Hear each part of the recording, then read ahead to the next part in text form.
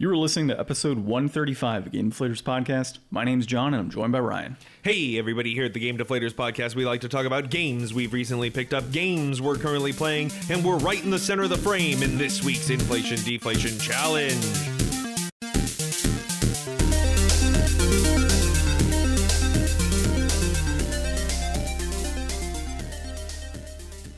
I was really thinking you were going to say 0-1. Is that right on that? Yeah, so I was trying to work something in there, and I try very hard for these, and I didn't want to just throw whatever out there. I thought this was going to work better. I was trying to do something with like a 3-2-0-1 go, but I just couldn't get it to work.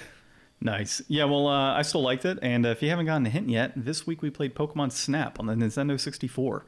Not the Switch. We just don't feel like popping down $60 right now, I guess, for a Switch game of Pokemon Snap, but we are willing to play something I have in hand. So we'll talk about that a little later in the podcast here for our Inflation Deflation Challenge. But first, Ryan, as always, did you have any pickups this week? I picked up my pen and I wrote down in my book all of the games coming out at E3 that I want to purchase. And before we get into E3 stuff, we'll talk about that later. Yes, I have a purchase on the horizon. Starting in July, the Playdate will officially be available for pre-order. And I'm going to get the Playdate, and I'm going to get the cute little Bluetooth speaker that you put it on the front of, and it makes it look like a little TV. And I'm going to get, it's got like a little pen that comes with it. It's going to be awesome. It's going to change my life, and everything's going to be better. This man is far too excited for the Playdate. Dude. You've been talking about it for like a year. Dude, did you see the release thing for it? No, not yet. Okay, you got to check it out. It's like a 15-minute video, I think, but they show off a lot of stuff about it. Not a whole lot of actual gameplay, but the guy who did, I think it's Papers, Please and Oberdin, he's making a game for it that looks really cool. And I mean, when you see the graphics that this thing is putting out for just like a two-tone display, like it's really incredible looking. And they're also releasing like a whole suite of like game dev tools and stuff that are all just accessible through a browser, so anyone anywhere can make a game for this. And I've been like, I've thought about like game ideas for years and years, and I'm like, you know, maybe this will be the thing. Maybe I'll get this Playdate and do a little dev kit with it or something. That'd be cool. This will be Ryan's big break in video game creation. Two-tone video games on the Playdate. So just a quick note, because Ryan's been feverishly writing games he wants to purchase after E3. This is part 1 of 2 for our E3 roundup. So we typically record on Saturdays or Sundays, and E3 day 1 is the only thing that we've had a chance to see yet. Yeah. So next week we'll be covering our E3 roundup. The rest of it, yeah. So we do have some E3 stuff here today that we'll talk about, and we'll get into it here in a bit. You people in the future, let us know what your favorite part of E3 was. Day 1. Yeah, make your comments on our social media at Game Deflators on Twitter, at The Game Deflators on Instagram, Facebook, and of course catch this episode and other podcast episodes from the Game Deflators on thegamedeflators.com, as well as podcast applications such as Apple Podcasts, Spotify, Podbean, Podcast Addict, and so on. All right, did you play anything this week? Okay, so I beat Resident Evil 8. Hold on. What was that B word? Beat? I finished Resident Evil 8. That's like foreign to you. Dude, I know. It's been a while. Like, I hope Resident Evil 7 wasn't the last game I beat. It definitely wasn't, because I beat RE4. Yeah, I was going to say, you beat RE4 recently. Yeah. So,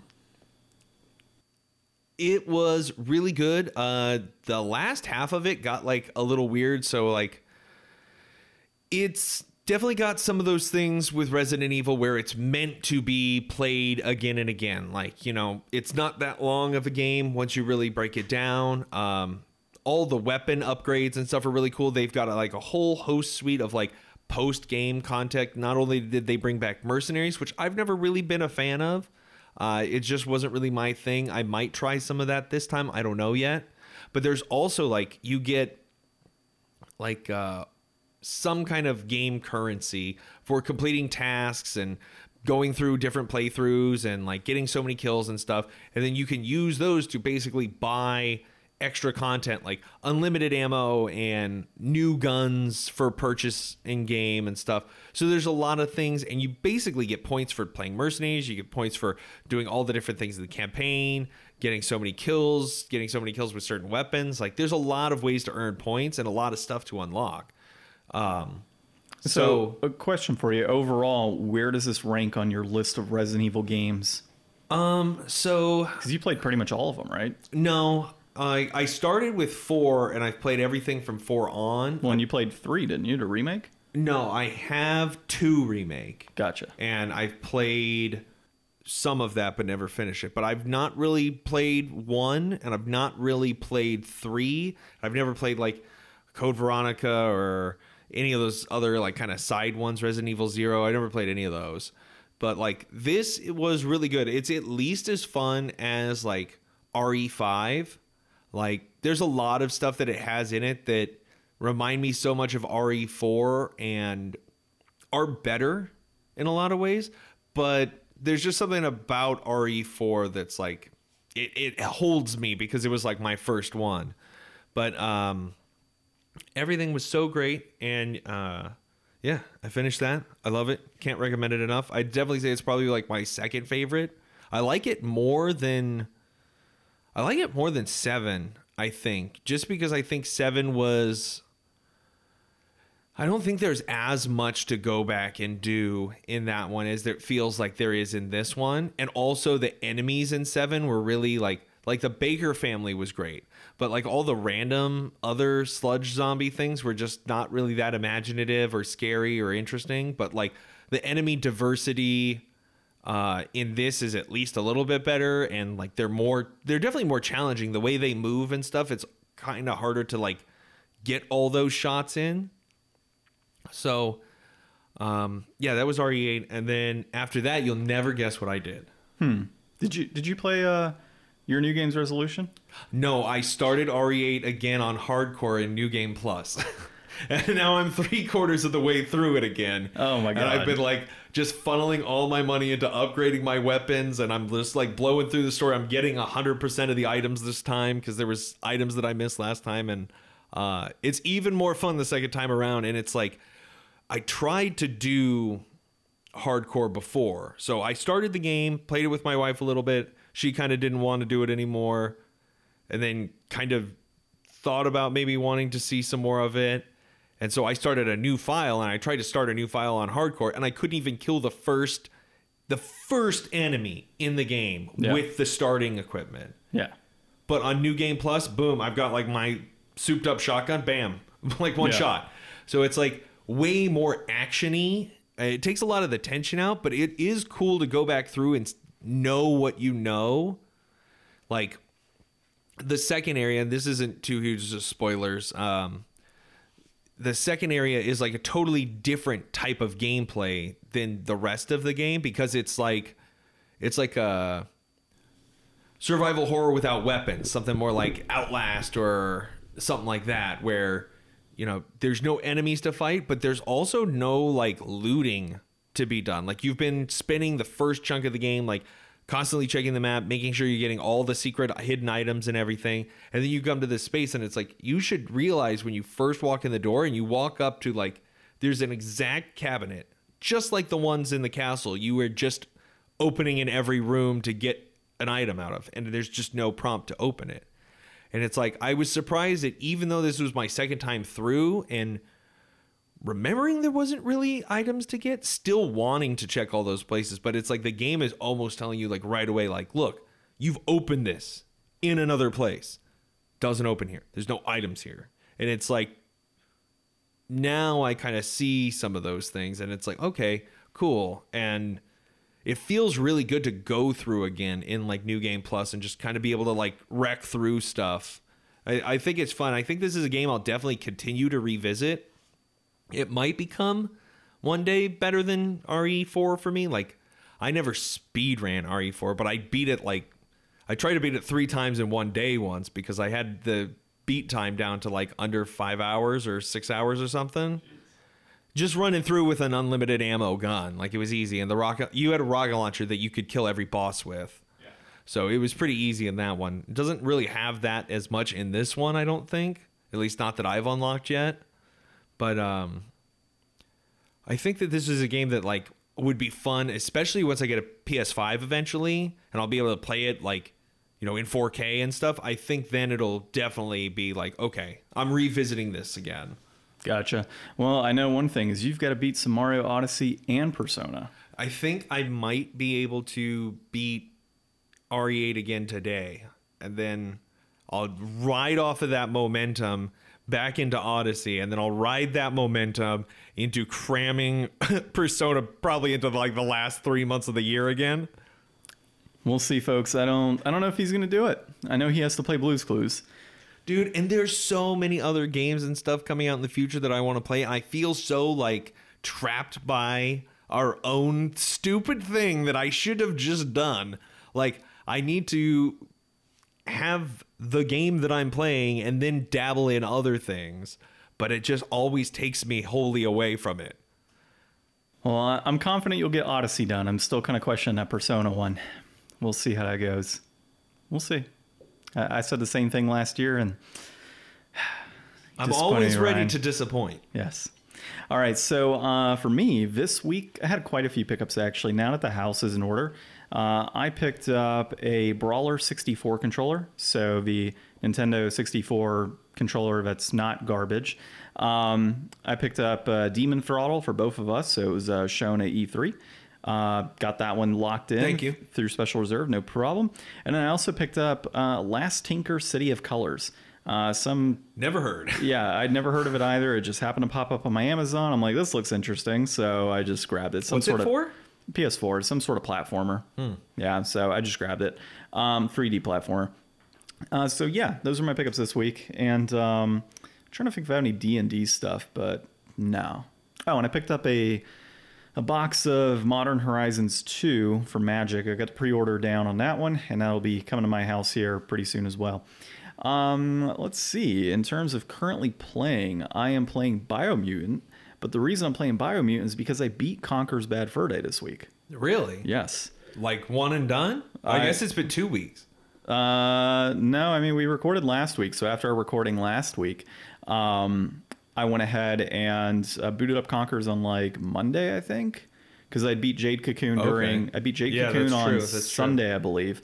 And after I beat Jade Cocoon, the next night I went ahead and jumped into Conker's.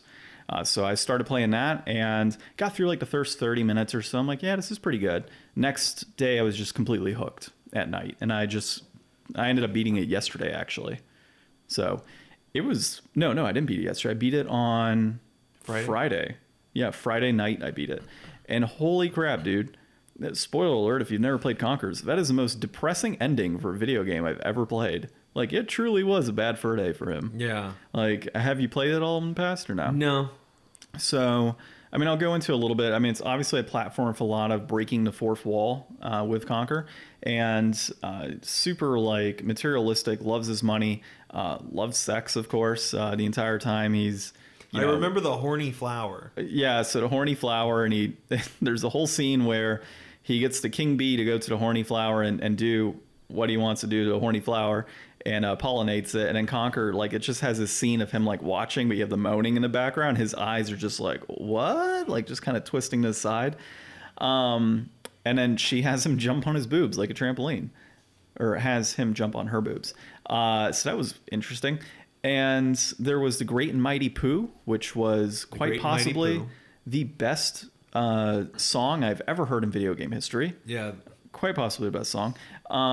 We had the Panther King, who then had an alien burst out of him at the end, like the actual xenomorph, which is the final boss battle. That was insane. And then there's the whole aspect of, his...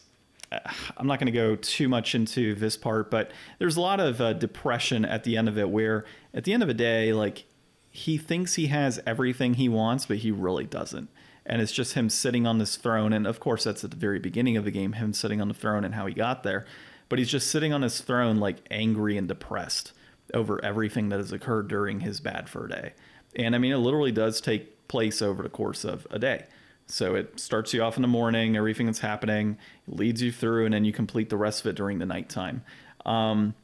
I was interested a lot in the context. I think it's context sensitive. I think is what it's called, where you jump on and use the B button to do certain things, such as like getting a shotgun, or well, you get the shotgun at the very beginning, or not at the very beginning. Sorry, during the graveyard. But that was a context thing, I guess, when you get into that level. You have like the slingshot. You have conquer fireballs that you can launch at TNT guys. Like it's pretty insane, like how the game works. And to be honest, it might be, despite it being hard to an extent, it was actually very easy too. Like it's super forgiving. So throughout the game, you've got like your lives, like you would in like Banjo-Kazooie, and your chocolate bars that you collect for life. But if, say for example, you went into a tunnel, right, and that leads you to like the next part of that one level, and you die within that area, it just restarts you back at the tunnel. And if you like beat a boss, for example, and you're still in that same area, and say you die from a small enemy, the boss is gone, like you beat it. So it auto saves and progresses you nicely. And in the autosave function, God, it's phenomenal, dude. You can like beat something, walk into a tunnel, autosave, done. Like you don't have to worry about it, like it's done. And so I think that was like pretty refreshing in a sense. The only thing that really annoyed me about this game was the fact that it was on an N64. I mean, really, at the end of the day. So that's why I bought the Brawler controller, because I literally got a callus built on my thumb this past week from just that just that 1 week of playing this damn game. So at this point, it's like if I want to play another N64 game in the future, I need to have a better controller. I will stand here and say that, or sit here and say that the N64 has the most garbage controller in the history of all video games. Like, I don't even care what else is out there. That controller's trash. I don't even know why they produced it. So it's, you know, even worse than the Power Glove. Even worse than a Power Glove. Yeah, and so I think it is by far the worst controller. I mean, third-party companies made controllers specifically for it. I think Hori released like controllers as well. The Wavebirds were always what I played with. Yeah, well, not in 64. Oh no, yeah. Why am I thinking? Yeah, I'm a generation. You're ahead. thinking yeah, GameCube. N64.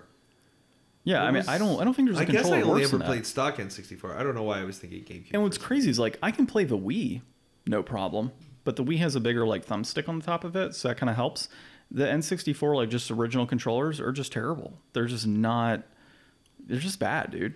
I would never wish that controller on my worst enemy. So there's a reason. I think that, you know what, looking back on it, that's probably the core reason I never did own a Nintendo 64, was because of a poor controller design. So me growing up, it was, you know, why am I going to play on this terrible controller when I can have a DualShock? I guess I never had that much of an opinion on it. I always thought that's just how it was, and I was fine with it.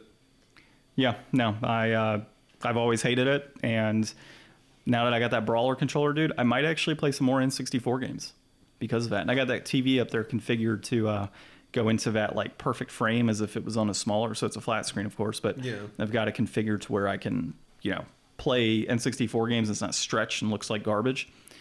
So either way, that was my thought on Conker's Bad Fur Day. Overall, dude, I thought it was phenomenal. It was probably one of my favorite games that I played in a long time. Next one, of course, you know, Biomutant that I'm playing currently. I'm mildly disappointed in a sense. Yeah, that was the general consensus. Lots of promises, just not enough polish to really make it shine in any one way. Yeah, and it's not so much that it's super fetch questy. Oh yeah, like I haven't gotten that far in it in terms of like the fetch quest component, but I would say that from what I played so far, the most disappointing thing for me is the lack of voice acting. Yeah. That's the big thing. Like I got that one narrator. Yeah, and I can look past, like seriously, I can look past some of the technical things, right? Like there was a scene where there was like a shaky screen, right? During a cutscene. Didn't worry about it, right? I wasn't worried about that. I can get past, you know, some of the battle components or some of the graphics that are, you know, tied to, like, it has like this superhero comic vibe going for it. I can get past little things like that. But what I can't really get past is the narrator. It just drives me up a wall. Like, it's just him like telling the story of you as you're going through and all of it. It truly shows that they didn't have the budget for voice actors at the end of the day, is what it kind of comes down to. And that's why I went with the narration aspect, because you can get away with, you know, these characters jumbling in this random language and then have the narrator say, he said this, and this, and this. And then it goes to another line of speech. and he says that you should do this. And it's like, me as that character, right, in that world, I should be able to understand those languages. Yeah. So I think it's definitely them just working with what they could. I mean, they tried really hard with this game, and I think it looks really cool, and I think it's a really good like attempt. And I'll definitely look forward to seeing what they're going to do next for sure. But I know that that opinion is basically the opinion of everyone at this point. Yeah, I mean, that's kind of the core issue with that game. And, I'll keep playing it because, I bought it and I started it and I want to beat it. I don't know necessarily that I'm going to do all of the fetch quest components and explore this entire like large world. I think I'll probably stick to more of the main story, maybe do some exploring here and there. But so far from what I've gathered, it's not as exciting as say like a Horizon. Well, you're not going to find anything truly unique anywhere. Yeah. Like going off into the corners and doing all those side quests. Yeah, like so far I've done 2 side quests and one of them was a trash heap pile. I mean, I'm very much in the beginning, but in a trash heap pile to find like certain items, and it's more tutorial at that point, and then going through like some clothing piles to make clothing. And both instances it was like the same thing: press triangle to interact, press square really fast to dig through it, and then bring it back. And so if that's what the fetch quest type stuff is going to be, I'm not going to dig so much into it. Like, having just come off of Ghost of Tsushima and then also having played Horizon in the past year and such, so I've already got like this open world. You've got your fill of big open worldness. Yeah, exactly. So I'll play this because I want to play it. I want to understand a story. It looks good, and I like the combat style and such in it. So it's pretty interesting to dual wield, of course, guns and swords and such, and go through as like this mutant creature. So I like it overall, but there's a lot of things I can't look past. Primarily that narrator. Yeah. And so but he doesn't go away. I know. That's the thing that's bugging me is like I was hoping at first, I was hoping when I first started playing it that was just a tutorial type thing. And then I got into one of the villages and he started translating. I'm like, shit, like this is going to be the full game whole way through. So that's kind of annoying. I have played games with that same voice, like whoever it is that does those narrations. I've played games with the exact same voice in the past, and you kind of get used to it, but I haven't played them in this extent in terms of a long, like, RPG. Yeah. So we'll see how that goes. Okay, well, enough about that, man. Let's start jumping into some of the recent news. I mean, all of this is really tied to E3 and pre-E3 announcements. So the first one right here is E3 quietly pulled its official show trailer to remove PS5. So that'll be the first article we're talking about. And let me dig through the rest here. So if you want to enlighten folks, actually, you might have it in front of you, do you? Okay. Article names? Yeah, after that, we'll talk about Xbox will be built into TVs. Xbox branded streaming devices announced. We'll then basically just jump into E3 stuff. I mean, for the most part, yeah, just all kind of announcement stuff. So this pre-E3 thing is like the stupidest thing. Apparently, they released like their trailer for E3 or promotional ad for E3, and it had like somebody like showing hands on all the different controllers, and then an hour and a half after they released it, they pulled it down and released like an edited version that didn't have the DualShock 5 in the intro. And I was like, what the hell? So then I started watching the video, and I don't know what the controller at the beginning is. It's like a black controller, and it looks like it's just got red around, like not the part where your thumbs go on the thumbsticks, but like the ball part. Was it the Oculus?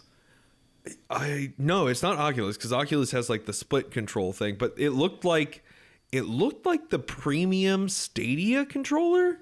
Huh. Kind of at first glance. I don't think it had enough buttons to be that. I don't know what kind of controller that was. I tried to Google it a little bit and I couldn't find it, but this is dumb. Like, E3 is a trade show. It's about gaming. Like, lots of the games that they're announcing are going to be multi-platform games.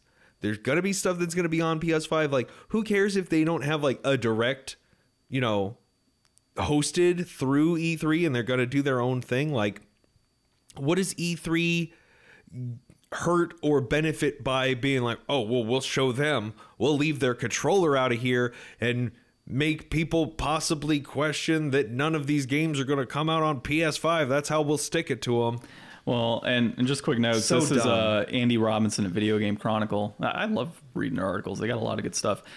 So, dude, I agree with you on this. It's completely stupid. Why would you even go as far as removing the PlayStation 5 from that? I understand why, And it wasn't right? even a console. It's just hands on the controller for like a second. Yeah, well, and I understand why, right? Because PlayStation or Sony pulled out of this conference back in 2019. They intended to not go in 2020 before it was canceled, and they, of course, are not there again this year because they don't They see knew value. that when they edited the first cut of the video. That's what's crazy, right? So they should have known that at least when they edited it, and somebody probably got on them and said, no, because they're not here, let's go ahead and remove it.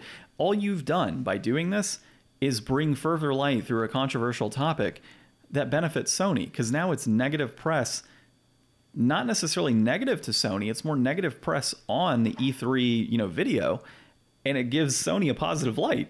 So maybe they're just trying to get something else in the news. Like maybe they were like, okay, we have to somehow get our name out there like a day before this thing starts, because nobody's expecting it to happen, but we can't think of like a good press release. We'll just make a little controversy to stir up. What can we edit together in 5 minutes to just screw with people? I mean, maybe. I mean, I can tell you right off the bat, though, like, if you're in that type of position as far as marketing is concerned, you're probably not trying to create controversy in that instance. Like, that to me feels like our designer or our videographer, whoever was doing this video, forgot to remove the PlayStation 5, controller, and oh crap, now we got to remove it. Like that seems very last minute. And an hour and a half. I mean, that's not a short period of time, dude. Like you can edit that out within like 30 minutes, I would say, or even less, just to remove that piece of that video. So, yeah, I think this is completely by accident at first to release it. It was obviously on purpose to remove it. We know why they removed it. Obviously, it's because of the whole thing of pulling out of the conference and their intentions in 2020 and not being there this year. Sony's come out and outright said they don't believe that the conference has the vision that is meeting what they're trying to accomplish within the industry. And so that probably pissed off a few people at, what's the company? Is it ESA or something? I think something like that runs it. Yeah. I mean, they probably pissed off a few head honchos that wanted to, like you said, stick it to Sony. But I think it had the exact opposite, exact opposite of what they were trying to accomplish. If you think this is stupid, let us know on our social media. All right, next up... The article, not the podcast. Yeah, next up, Xbox will be built into TVs. Xbox-branded streaming devices announced by Eddie McCooch at GameSpot. So, oh man, this makes things hard. I've been listening to stirrings that the Xbox Series S should be like available in stores on shelves like again soon.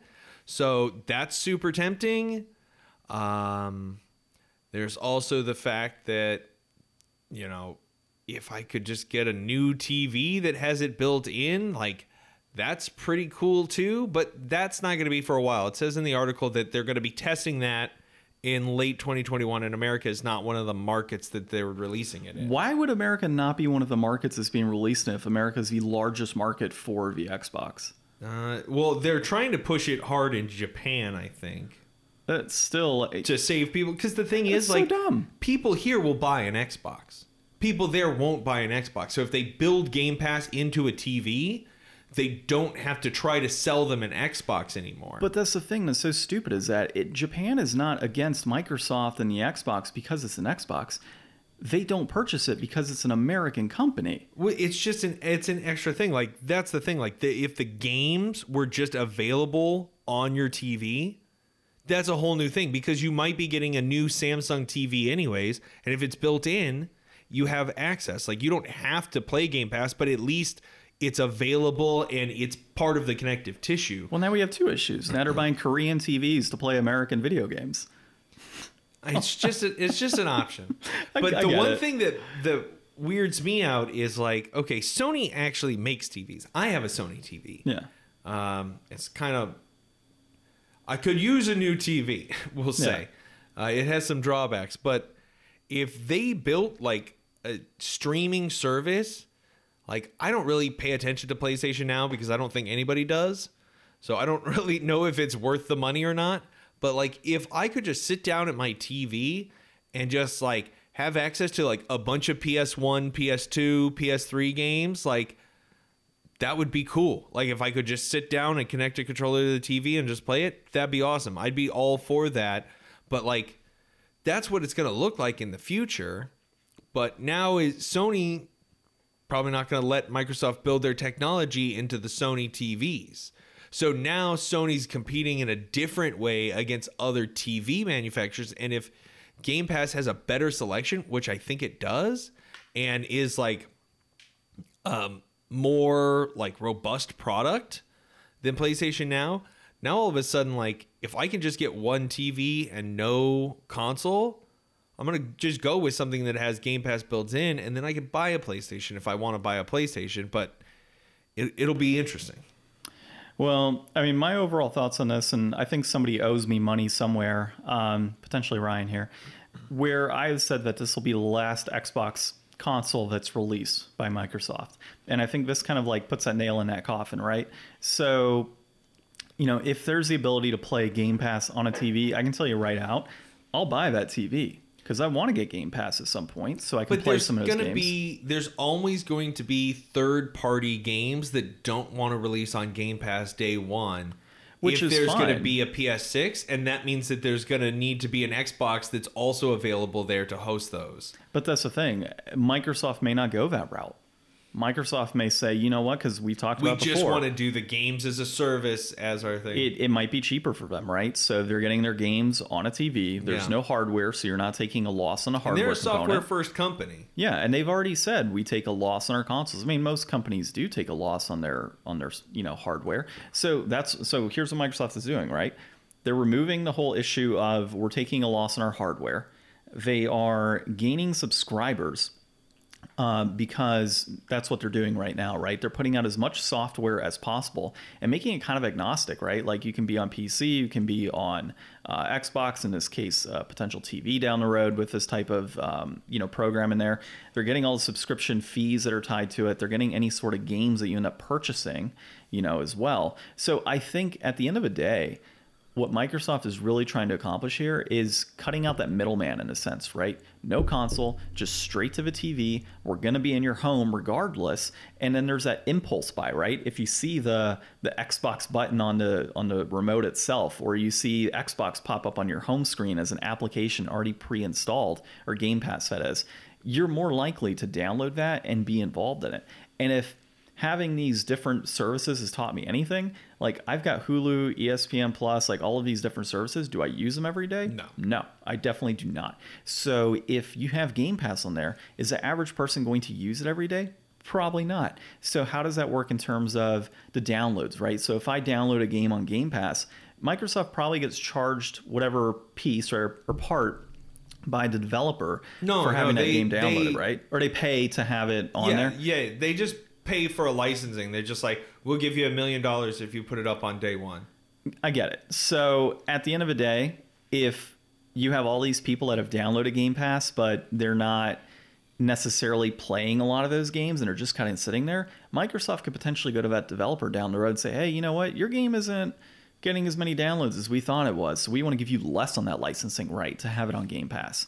And I think that's going to be a good play for them as well down the road. So I think this is more, as you said, futuristic component as to what it could be. But I think this is kind of that path that I've been talking about. Microsoft getting rid of consoles and moving straight into Game Pass. And this is a perfect way to do it. The easiest way to do it, too. It's so funny, too, because, I feel like Sony and Nintendo would be happy to just sell consoles and video games forever. And Microsoft came in as the latest starter in the race, jumped in, was pretty successful. They had kind of not as great a hit with the Xbox One. And then they were like, all right, guys, we're going to shut the whole market down. Because I'm sure Nintendo will always do what Nintendo's going to do, but I could definitely see Sony following suit just as a trend chaser. Yeah, I can see Sony following a suit on this one. What will be interesting to see, though, is if Microsoft, of course, does not release a console next generation, which is easily like this 5 generation years is from still now. so fresh. If we start speculating now about the next generation, I'm going to jump off a bridge. We spent way too long talking about the Series S of the PS5. What I'm saying is that in the next generation, if Microsoft does not release a console and this does not become what they wanted it to be, and they're not getting the numbers that they want, I could potentially see them jumping out altogether. Yeah. You know, speaking of, not having a console, I haven't seen people saying about how there's not been that Switch Pro imminent announcement prior to E3 that we were all expecting. It's supposed to come Monday. Isn't that Nintendo Showcase is on Monday, I think? No, I know, but like everybody last week was saying, oh, they're going to release it before E3 so that they can spend the entire presentation talking about games lineup and not have to take a chunk of that time to talk about the Pro. And then I was talking to another friend and he was like, well, I mean, like, did they ever have like a big 50-minute presentation on like the new Nintendo 3DS XL? And I'm like, no, not really. So this is kind of that type of thing. So hopefully we see it Monday. And it doesn't take up a lot of time so we can see more games. I don't think it will. So I think what will end up happening is they will likely release the console itself. Or not release, but they'll showcase a console. Say, here's what we're doing. Here's all the upgrades. And then here's the power of this console with games that are going to be coming out. And I think at the end of the day, we've talked about this before. It's, an upgrade. It'll likely be similar to like a PS4 Pro. You're not going to have new cartridges and everything else, hopefully. Hopefully it upscales, what was with the old Switch. And then you've got this new Super Nintendo Switch Plus Pro gigantic XL thing that they're creating, whatever the hell the name is. New Super Nintendo Switch U XL 2, but the 2 is a Roman numeral. And it's with the eyes, of course. And then it's XL. That's what it'll be. Yeah. 3D as well. And then the 2D version is in addition to that. I mean, we'll see. But I think they showed a console. They showed a power. Have a curved display. And a curved display. So you got to hold it like this. It's so stupid. Oh, my God. With the banana controllers of the PlayStation 3 on the side. Yeah. And it's got a third controller sticking out of the middle. With the Z button on the back of it. We took everything that you thought you wanted in the gaming industry and put it into a handheld controller. And it plays Game Pass. Oh my God. Yeah, so I think Monday they showcase the power. They showcase the games that are on it. We get Breath of the Wild 2. We get Metroid Prime 4. Well, let's talk about what we've already we'll go from there. seen. I know. I'm just giving my theory here, dude. I'm calling it now, right? Before it happens. Because I want to be able to shove it in your face next Saturday when we record. Well, if they haven't shown it out yet, of course they're going to show it on Monday. Who knows? Maybe they don't show any of that. We get a disappointing thing like Gearbox. Oh my God. So let's talk Gearbox. Let's talk E3. E3. Let's start at the beginning of the day. No. We got to start on a negative note so we can jump into a positive note. Okay, let's just go in reverse order then, I guess. Reverse order. Well, I wouldn't say the first one was positive, but go on. Gearbox. So we'll talk about Gearbox first because it was so bad. So for anybody not familiar with the Homeworld series, I would recommend Noah Caldwell Gervais videos on YouTube. He goes into like really deep depth in his videos and he talks about Homeworld. I'd never heard of the franchise until I saw his video. So it's cool. It's a cool thing. I think a Homeworld 3 sounds really cool and I bet they could do an awesome job and I would definitely want to check that out at some point. But as far as showing like a little 30-second snippet of somebody saying something about it and then some text on screen about it and maybe like a graphic or two, like that is in splicing that throughout your whole presentation, just bit by bit, it's like, okay, we get it. Homeworld's coming, but you're not telling us anything about it. And it was so disjointed and poorly. And they were talking about like the Gearbox College, which was absolute nonsense. Gearbox University, like the whole thing, like whoever put that together for them, like there's people that I haven't heard talk about that presentation yet. And I can't wait to hear them rip it apart. Like I feel like it was worse than the limited run games. The limited run games, like limited run games, at least they're not Gearbox. Like they're not a huge thing, and they didn't just follow Randy Pitchford around a movie set. Like the unscriptedness and just like the hey guys, we've got E3 coming up next week. Who did that? And everybody just looking around and being like, get the cameras, go. But that's not even a thing. They pulled like what was it? Tiny Tina's Wonderlands cool. or whatever. It looks cool, but like they apparently pulled the same exact trailer that they had shown at the Game Awards. No, at the Game Awards. So so that was a while ago. So they literally didn't show anything new. So yeah, you're right. It was probably the marketing team just kind of sitting back being like, oh shit, this is next week. Let's get something together. Like, get Randy on set quick. Yeah. One thing I will say is like their coverage of the movie was terrible, but the actual like talking to the people that are involved in it and hearing like their level of like commitment to it, especially Kevin Hart, like. If you guys haven't really followed Kevin Hart stuff and seen some of his things, like that man works tremendously hard and really seems like he's genuinely giving his all to like everything he does. If you hear his specials and like watch his like documentary thing, like I really believe that when Kevin Hart says that he did so much preparation for this role and like is really trying to bring his all, like I believe him saying that, and that makes me believe in the project more. And I was definitely skeptical before, but I think I'm here for it now. I think I'm ready for this. Well, I think Kevin Hart's really trying hard to not be the next Dane Cook, right? And just wipe away from, just be obscure. Well, I mean, he's already like the next Rock, and the Rock's still happening too. Like, yeah. Well, the Rock's different, right? Like he was already a huge name from the get-go.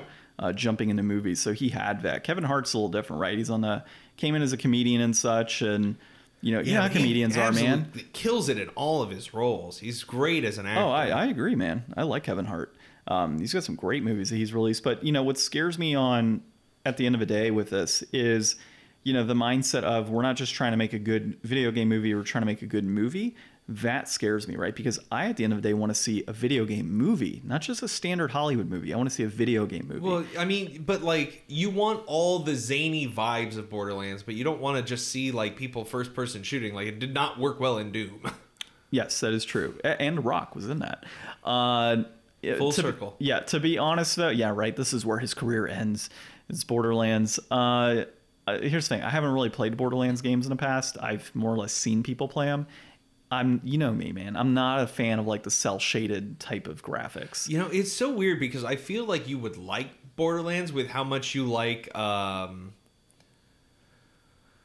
God, I'm totally spacing. What was the shooter we were playing online for a while? I haven't played it in like Apex. Yeah. Oh, dude. I literally haven't played Apex since I got my new job in February. I haven't played Apex in over a month, but since you moved. Yeah, but that's not There's a lot of choice. stuff about Apex that reminds me of Borderlands, just kind of like some of the character behind it. Yeah, I'm gonna jump into Apex again here pretty soon. I just want to knock out Conquerors. Now I've got Biomutant, and I'll kind of play that along. But at the end of the day, I'm not super excited for a Borderlands movie. I mean, this was super cringeworthy. He's just going. I'm most excited about after that whole presentation, though. Yeah, and that's the thing. Like, I'm not excited for the movie. I'm not a big Borderlands fan. I didn't like the Midgard game, whatever they had shown. It looked. That was also old. Yeah. So what they produced in that was nothing. Yeah, nothing. Just old stuff that we already knew about. Threw Randy Pitchford on set to go ahead and do this like weird docu-series as he's talking to people about the movie and such with no footage, right? Overall. You think that knowing you've got a whole year to prepare for this, they would have put their best foot forward and really tried to do something, especially if they were going to do their own show, because I don't think Gearbox usually does their own show. I think they usually tag on with like Xbox or PlayStation or somebody like that. So it was like, I thought they would try at least. Well, it just doesn't seem like they really tried to do anything. And the weirdest part about all of this was the Godfall downgrade. Yeah. So a game that... Remember that PS5 exclusive? Yeah, that it didn't sell so well. Yeah, so we hear some of you PS4 players might spend money. Yeah, that's all I got from that, right? So the game itself didn't do so well. It wasn't, well received. It's lackluster from what I've told. So for it being what it is, it's a looter shooter, right? And it's a looter slasher. Looter slasher, that's right, looter slasher. So I don't know why I said shooter. Because that's what else they make. No, that's true. Yeah. So yeah, I mean, it wasn't very well received. It didn't sell very well. Now it's like, let's go ahead and do this random ass downgrade on PS4. What was supposed to be a, hey, this can only run on the PlayStation 5. Well, apparently it can run on the PS4 just as well once you downgrade it. And this coming after, like, I remember there was a lot of stir in the last week or two about other games being announced as, like, multi-generational. Like, the next God of War is going to be on both. Gran Turismo is going to be on both. And those things were things that were set up originally to be as PS5 exclusives. And PlayStation made a big deal about, we believe in generations. And now they're just walking back on all of it. Well, I mean, we knew this was coming, though, right? Because it happens almost every generation with Sony, is the game is typically released on both consoles towards that end of the life cycle, beginning of the other. It's always been a thing. But at the end of the day, though, I mean, there's, you know, like with God of War, for example, on the PlayStation 4, it wasn't released on the PlayStation 3, the most recent one. The PS3 hadn't been out for years. No, I get it. But what I'm saying is, like, it comes to a point where, like, you don't need to put certain games on the older console, right? So it could be a year, whatever it may be. I mean, actually, technically, it will have been around. Who knows what they're predicting the console shortage to be for how long, though? Well, yeah. Well, and I get it. That could be part of it. You know, it could be that they don't believe every household is going to have a PS5, so they want people to get that game. And then if you have the PlayStation 5 upgrades for free, super cool. Like, that actually sounds pretty badass from that component. But we'll see overall, dude. I think that the whole thing, like I said, cringeworthy. The whole thing with Godfall being downgraded and popped back onto the PS4, all of the backtracking, the poor docu-series type thing with Randy Pitchford. Overall, I would say this isn't running for worst show. This is the worst.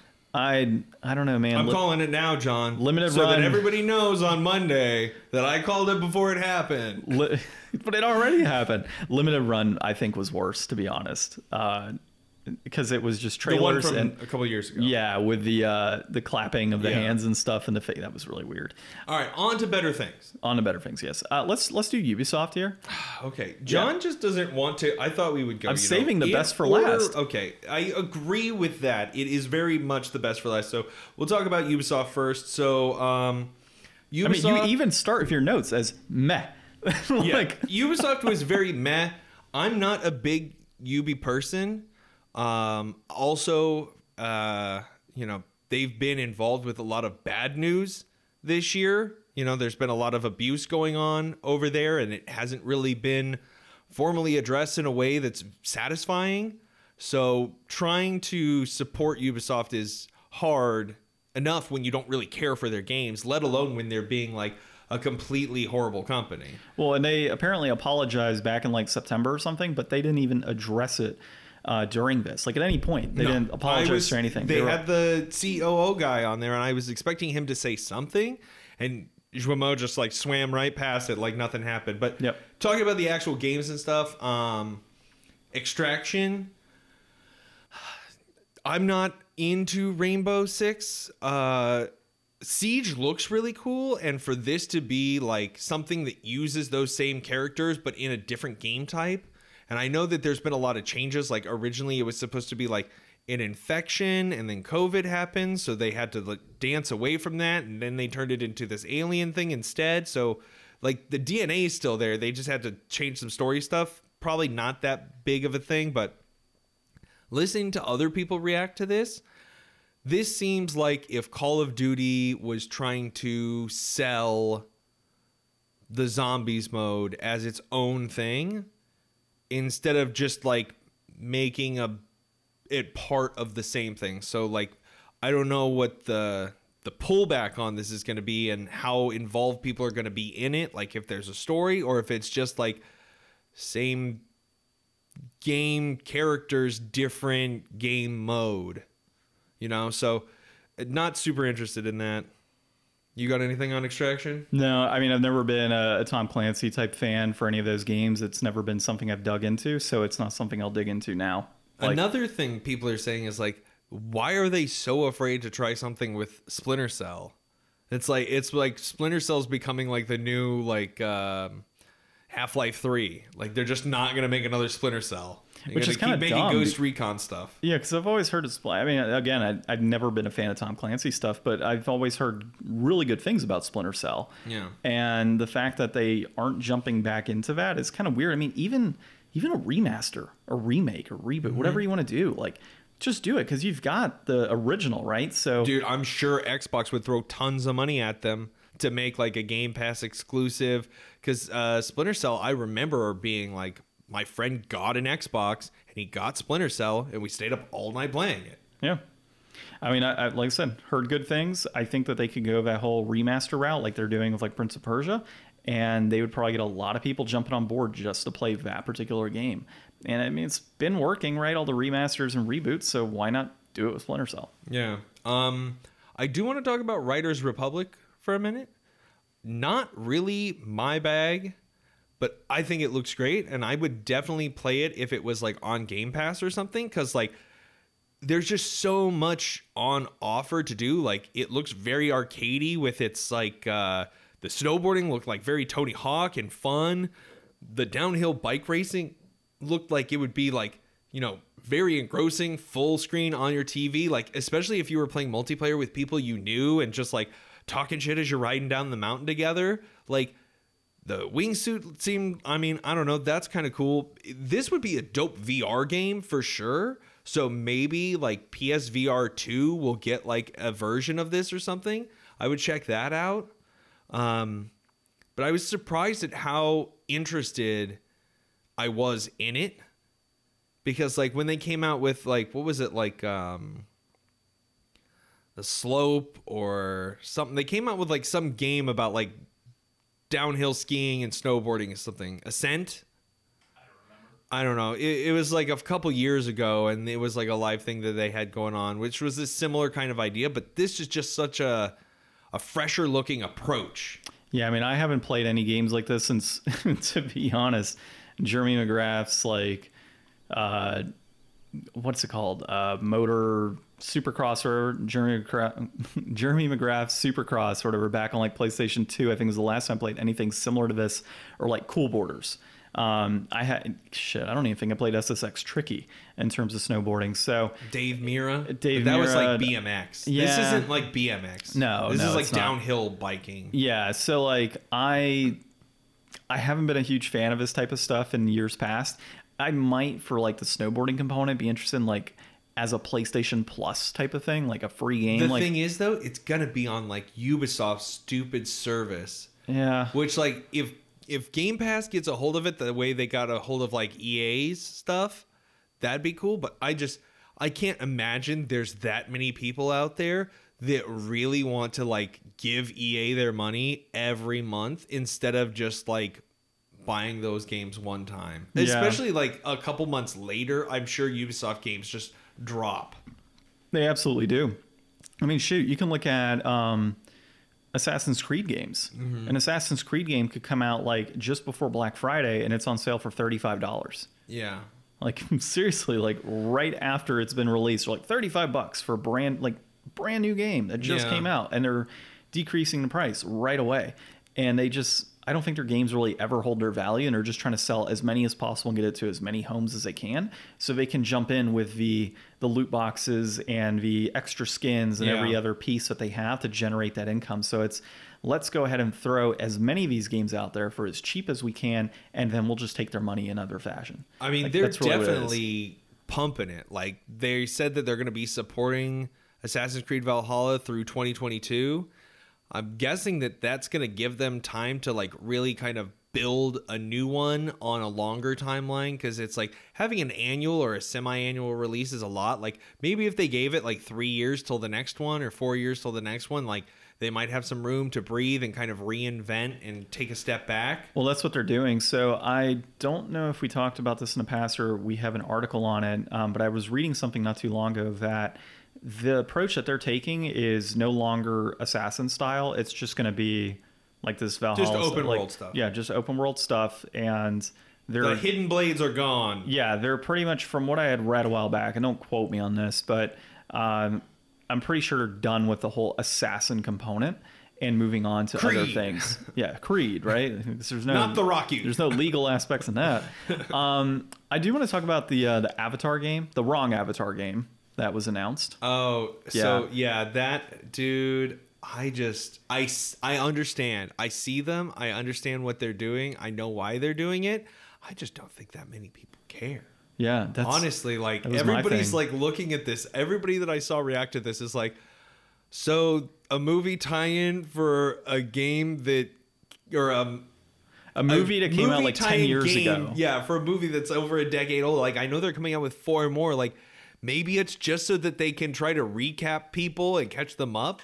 Because I'm sure, like, there's kids that are old enough to play that game that weren't born when the movie came out. And that's a bizarre circumstance to be in. Well, and the movie itself, like, I wasn't a huge fan of that movie. It was cool looking. Like, to go see it in 3D and be like, whoa. But like, that was like the part of it, right? So yeah, the reason you went to see that movie wasn't necessarily for the story, because the story was the story was just good. Dances with Wolves. Yeah, it wasn't a good story. Yeah, I remember hearing all about that. Dances with Smurfs. Yeah, Dances Dances what they with did Smurfs. in South Park. Yeah. So, the movie itself wasn't very good. It was more so for the graphic, or not the graphics, but the visual aspects of that film, more so in the story. So you're creating, and if you think about the sales, right?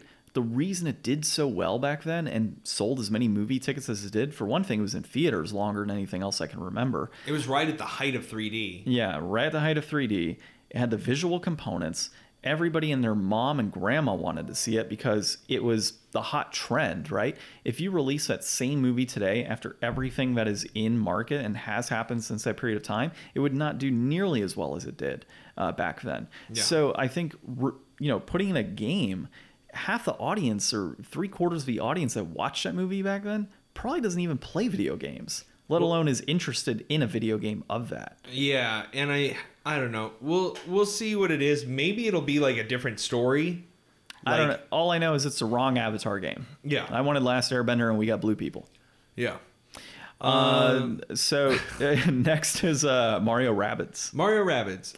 Sparks of Hope. I've not played Mario Rabbids, but I've seen Super Beard Bros. You can borrow a playthrough of it. I will want to borrow yours at some point, but I think that they took that idea and they ran with it. Like, it's so cool to be like, okay, everybody had a gun in the first one and they were all a little different, but now we're going to give Mario 2, we're giving Peach like a big parasail, Luigi's got a bow, like, we're going to throw more characters in there, more zaniness. I'm here for it. I think that everything I saw from the first one, I liked, and I think it was a really solid foundation, and I think there's so much passion from that team specifically. Like, he's the guy who was, like, crying in the audience at E3 because he was, like, being recognized about it, and it's like, I'm here for passionate people, and they're awesome projects, and I think that this still leaves the door open for Nintendo to be able to maybe trust more people with more IPs so that we can see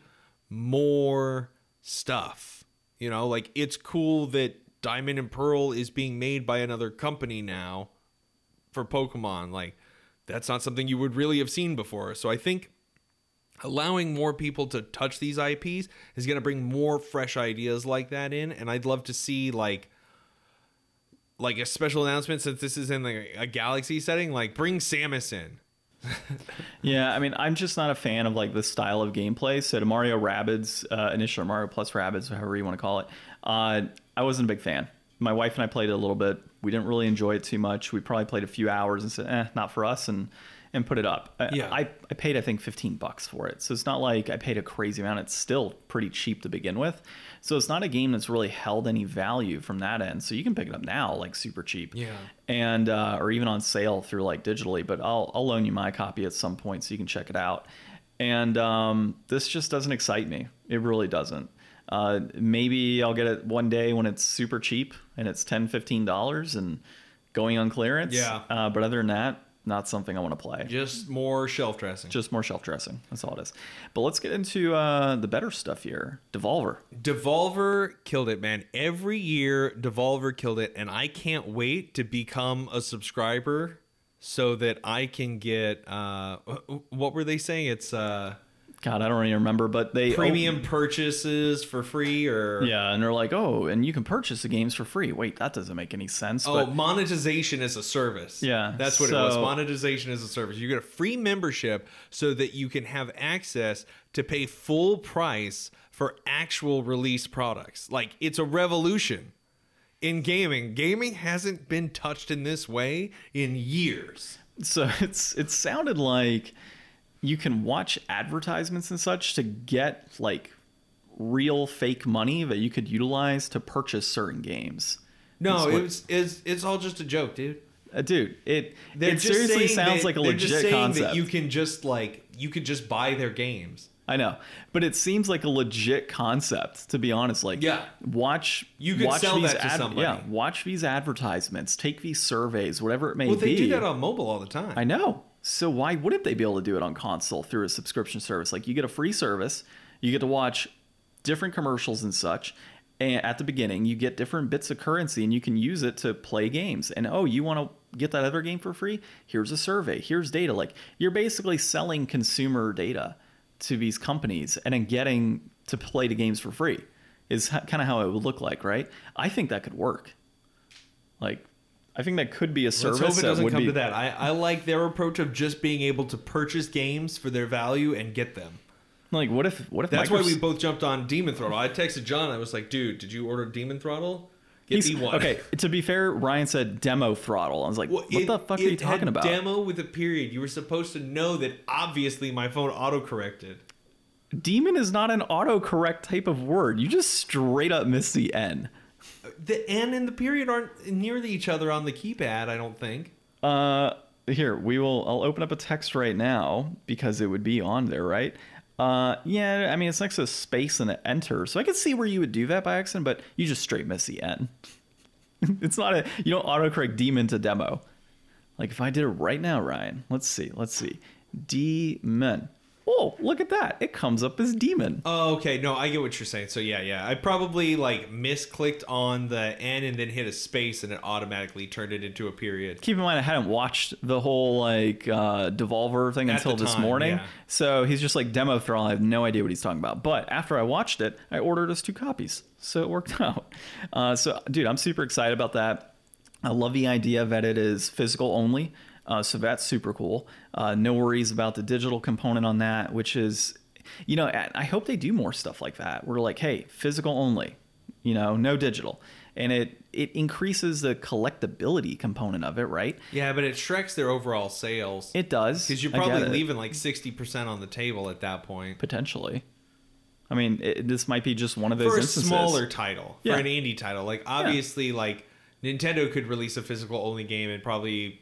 Well, they would still lose out on money. They would still lose out on some money. But, I think with an indie company like this is more so of that, let's kind of reach out to those collectors that love the strictly limited games and the indie type titles. And let's bring them in with this, hey, it's not digital. It's physical only. You have to buy it here. You're not going to get it anywhere else. I think that's pretty cool. Yeah. I think that's a cool piece. But it's a top-down shooter, and it looks badass. I love the whole thing of, what was it? A demon kissed my wife or something like that. That's how they open it up. It was fun. So go check out that trailer. I'll tell you though, man, what I was most excited about outside of that game was Trek to Yomi.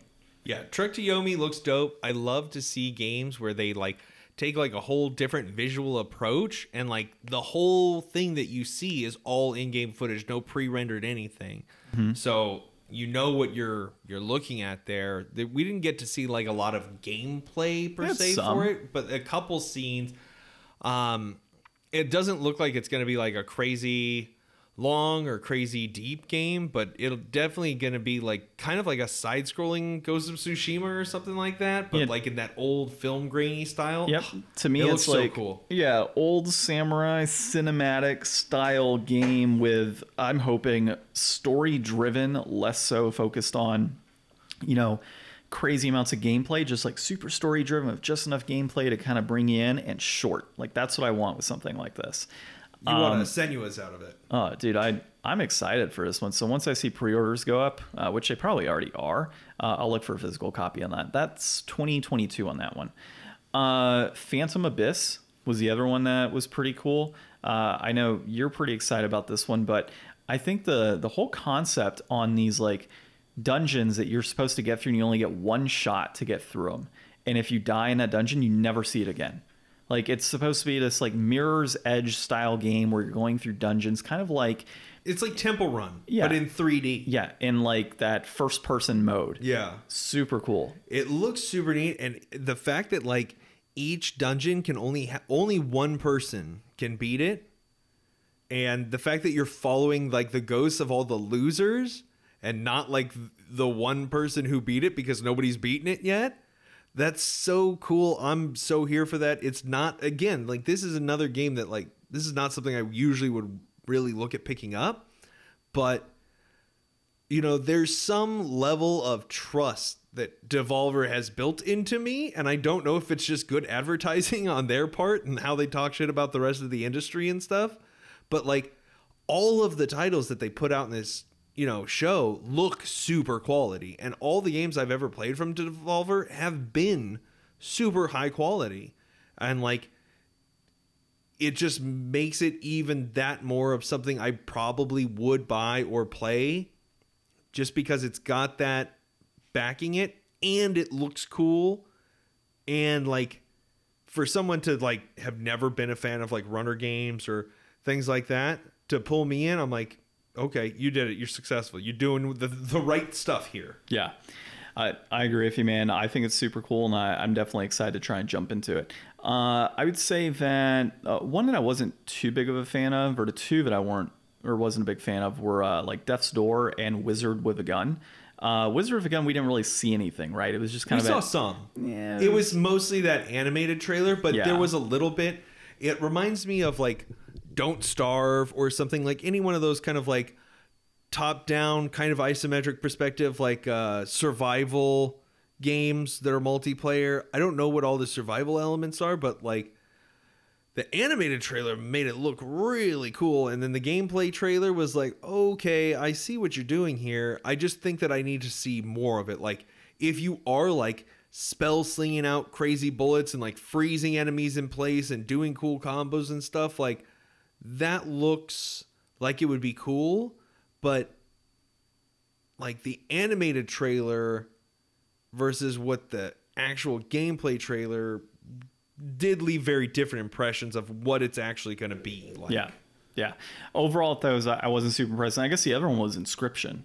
I wasn't super impressed with that one either. I mean, some of these are just games that I typically wouldn't pick up. Just off genre for you. Yeah, it's just not something I typically enjoy. I think Inscription looks super dope. I've dabbled in like some card things. Like I was super into Monster Train for a while, and I've played Slay the Spire, and there was a couple other games that like I never actually like got into, but I saw and looked neat. And this is kind of on that vein. Like I think the horror aesthetic and like kind of the creepy imagery of it, that definitely draws me in and makes me a lot more intrigued. Like if not for a game to play just for fun, like whenever, I definitely think this would be a fun game to like sit down with my friends and play like around Halloween or something, you know, just to kind of get that vibe for it. So I'm there for Inscription. I think that that's one I would definitely want to look at. I thought Death's Door looked super cool, though. I thought that there was like a lot going on there. I mean, maybe it's just kind of coming off the back of Hades, you know, a few months ago. Like, I'm really interested in that type of game and more of that. And it looked like there was a lot of different like abilities and powers and like lots of different options for stuff to do. So, you know, diversity in those games is super important, and also the most fun part. I mean, like, how much Cave Blazers did I play? And that's just because there were so many different like combos and items and abilities and stuff to use in that. So this looks like it's going to have a lot of different stuff. I would say that the one that you didn't have on there that I really enjoyed watching was Shadow Warrior 3. I've not played any of the Shadow Warrior games, and I thought it looked really cool and interesting, but... So then what you're saying is we should play on one of our future inflation deflations, Shadow Warrior on PS4. Sure. Sounds good to me. I felt it looked pretty cool, dude. It had like that Doom vibe going for it. It you know? did, but And that's exactly what I was thinking, Doom vibe, but in Doom, you're relentlessly moving forward. And this was definitely a step back towards an older genre of game where it's like... kind of like Unreal Tournament. You can just like take your guns out, shoot, and circle strafe around. Yeah. It felt like Unreal Tournament in a way. Just with Doom type elements, if that makes sense. I felt it looked pretty cool. So it won't be like a day one purchase for me by all means. Yeah. But it's something that I would definitely be interested in picking up. Yeah. And then we did save best for last here in terms of E3 and pre-E3. How about Elden Ring? Oh, you didn't even talk about. You didn't mark it. I'm like in the back of my head. I'm like, he didn't mark it. Elden Ring. We got to talk about this. That was Summer Game Fest. Oh my God, Elden Ring looks so good. Dude. And like the fact that you can like jump like in Sekiro, and like the quickness of some of the strikes in combat, and like the open world, the riding the mount, like, oh man, I am so ready for that. Like, it feels so weird to have always been like kind of just whatever with FromSoft stuff. Like I played Dark Souls 2 like 5 years ago for the first time or something, and it was okay, and I didn't get that far in it. Well, it was like the worst one. Well, and then I played like a bunch of Dark Souls 3. I played all of Bloodborne. I played Sekiro, and that was all in like the last year. Mm-hmm. Maybe? Yeah. Maybe last 2 years? I've beat most of their games that they've released. And as far as like, you know, the Dark Souls, Demon Souls obviously being the IP for Sony, Bloodborne, and then Sekiro, and then of course this will be the next one that I jump into. So dude, I am absolutely stoked. I sat back with my wife and just showed her, and she was just like, oh, that looks pretty cool. Yeah. And like, these are not games that she likes, and she's just watching like the combat and going, I think I could play that. Well, and for a series that usually has such background lore, like some stuff is very obvious, but it's mostly known for having to read through stuff.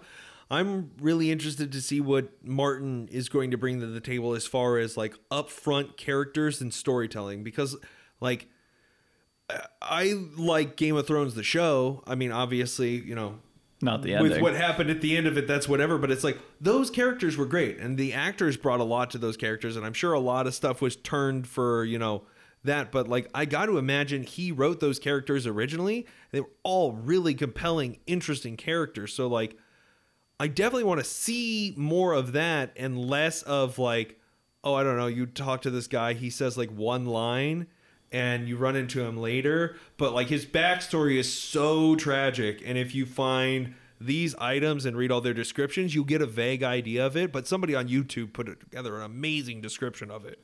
Like, I want something more direct this time. Yeah.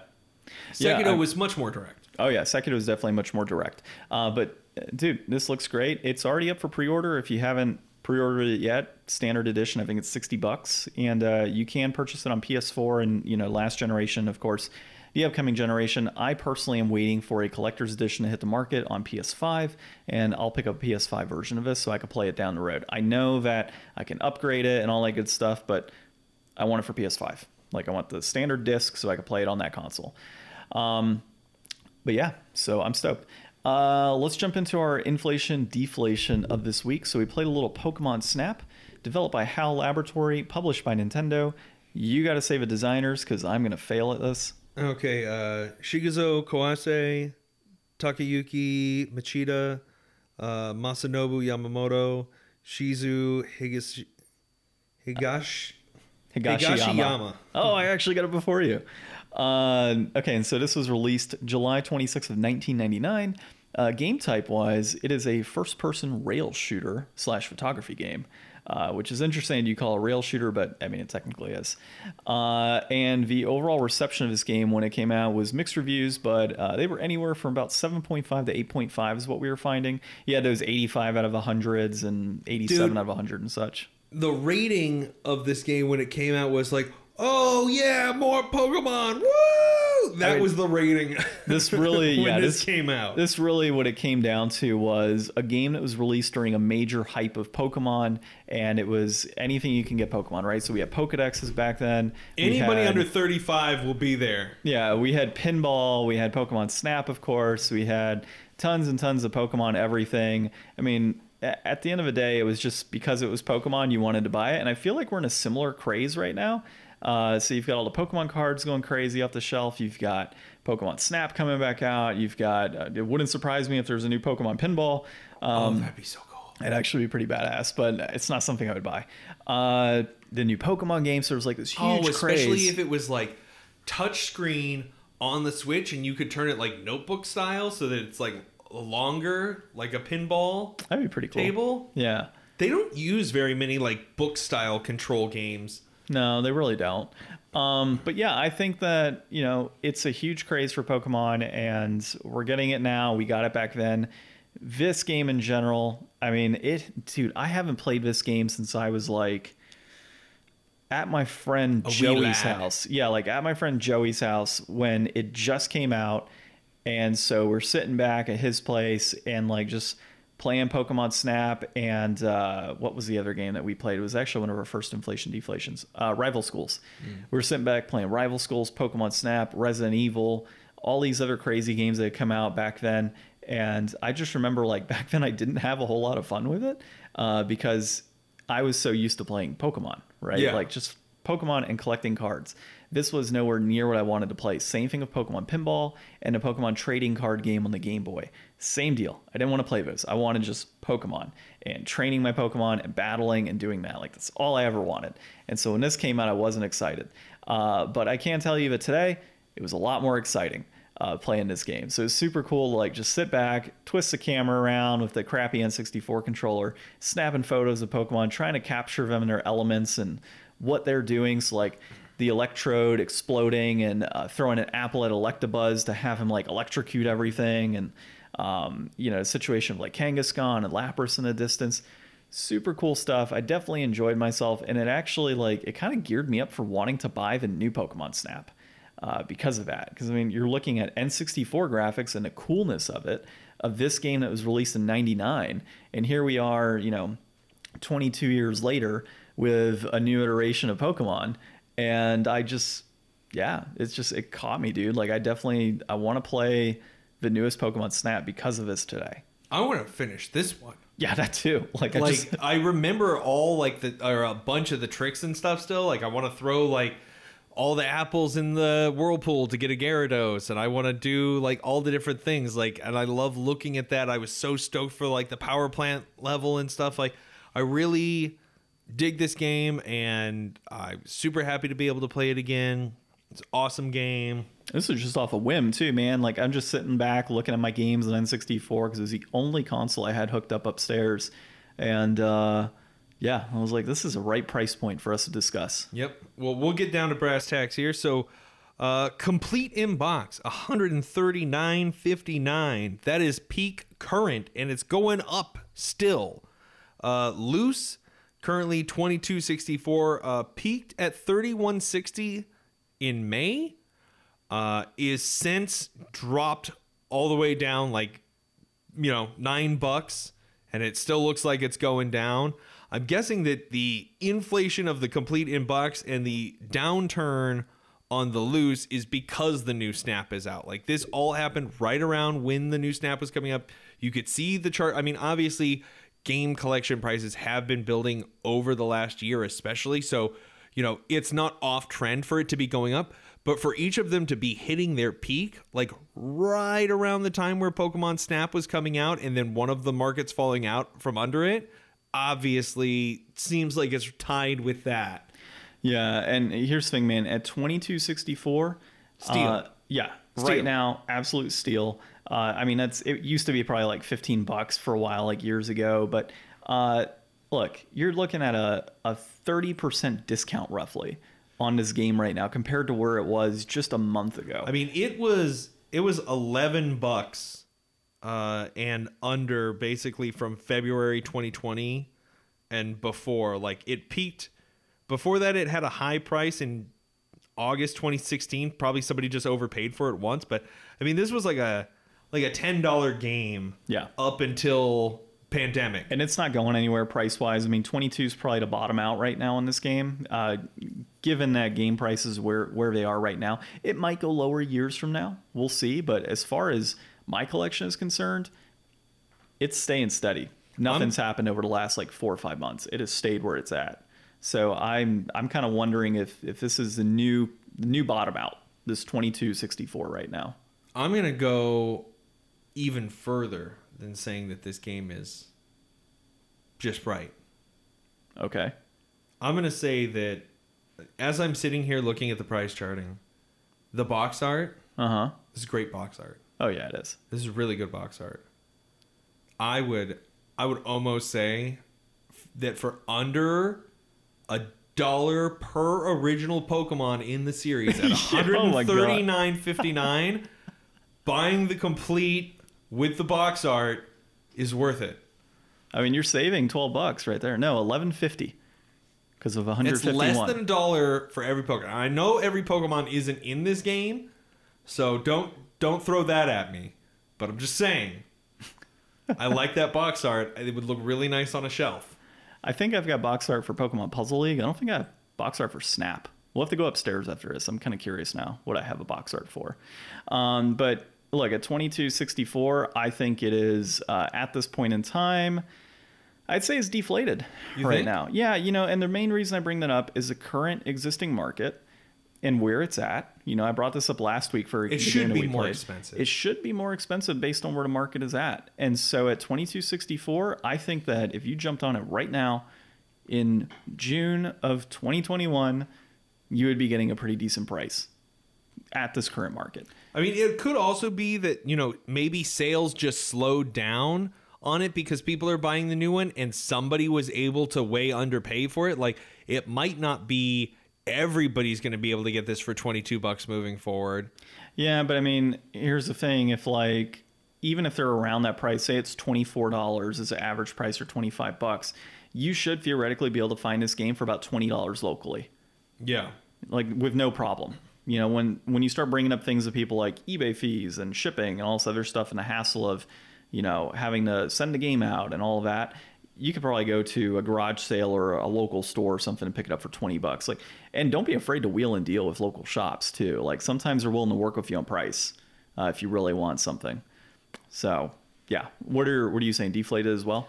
Yeah, I'll go deflated also. I'm right there with you. I think it's definitely something to pick up. It's a fun time. It'll make you want the second one. And if you got kids and an N64, this is fantastic. I mean, this is a way to keep them occupied for sure playing a game.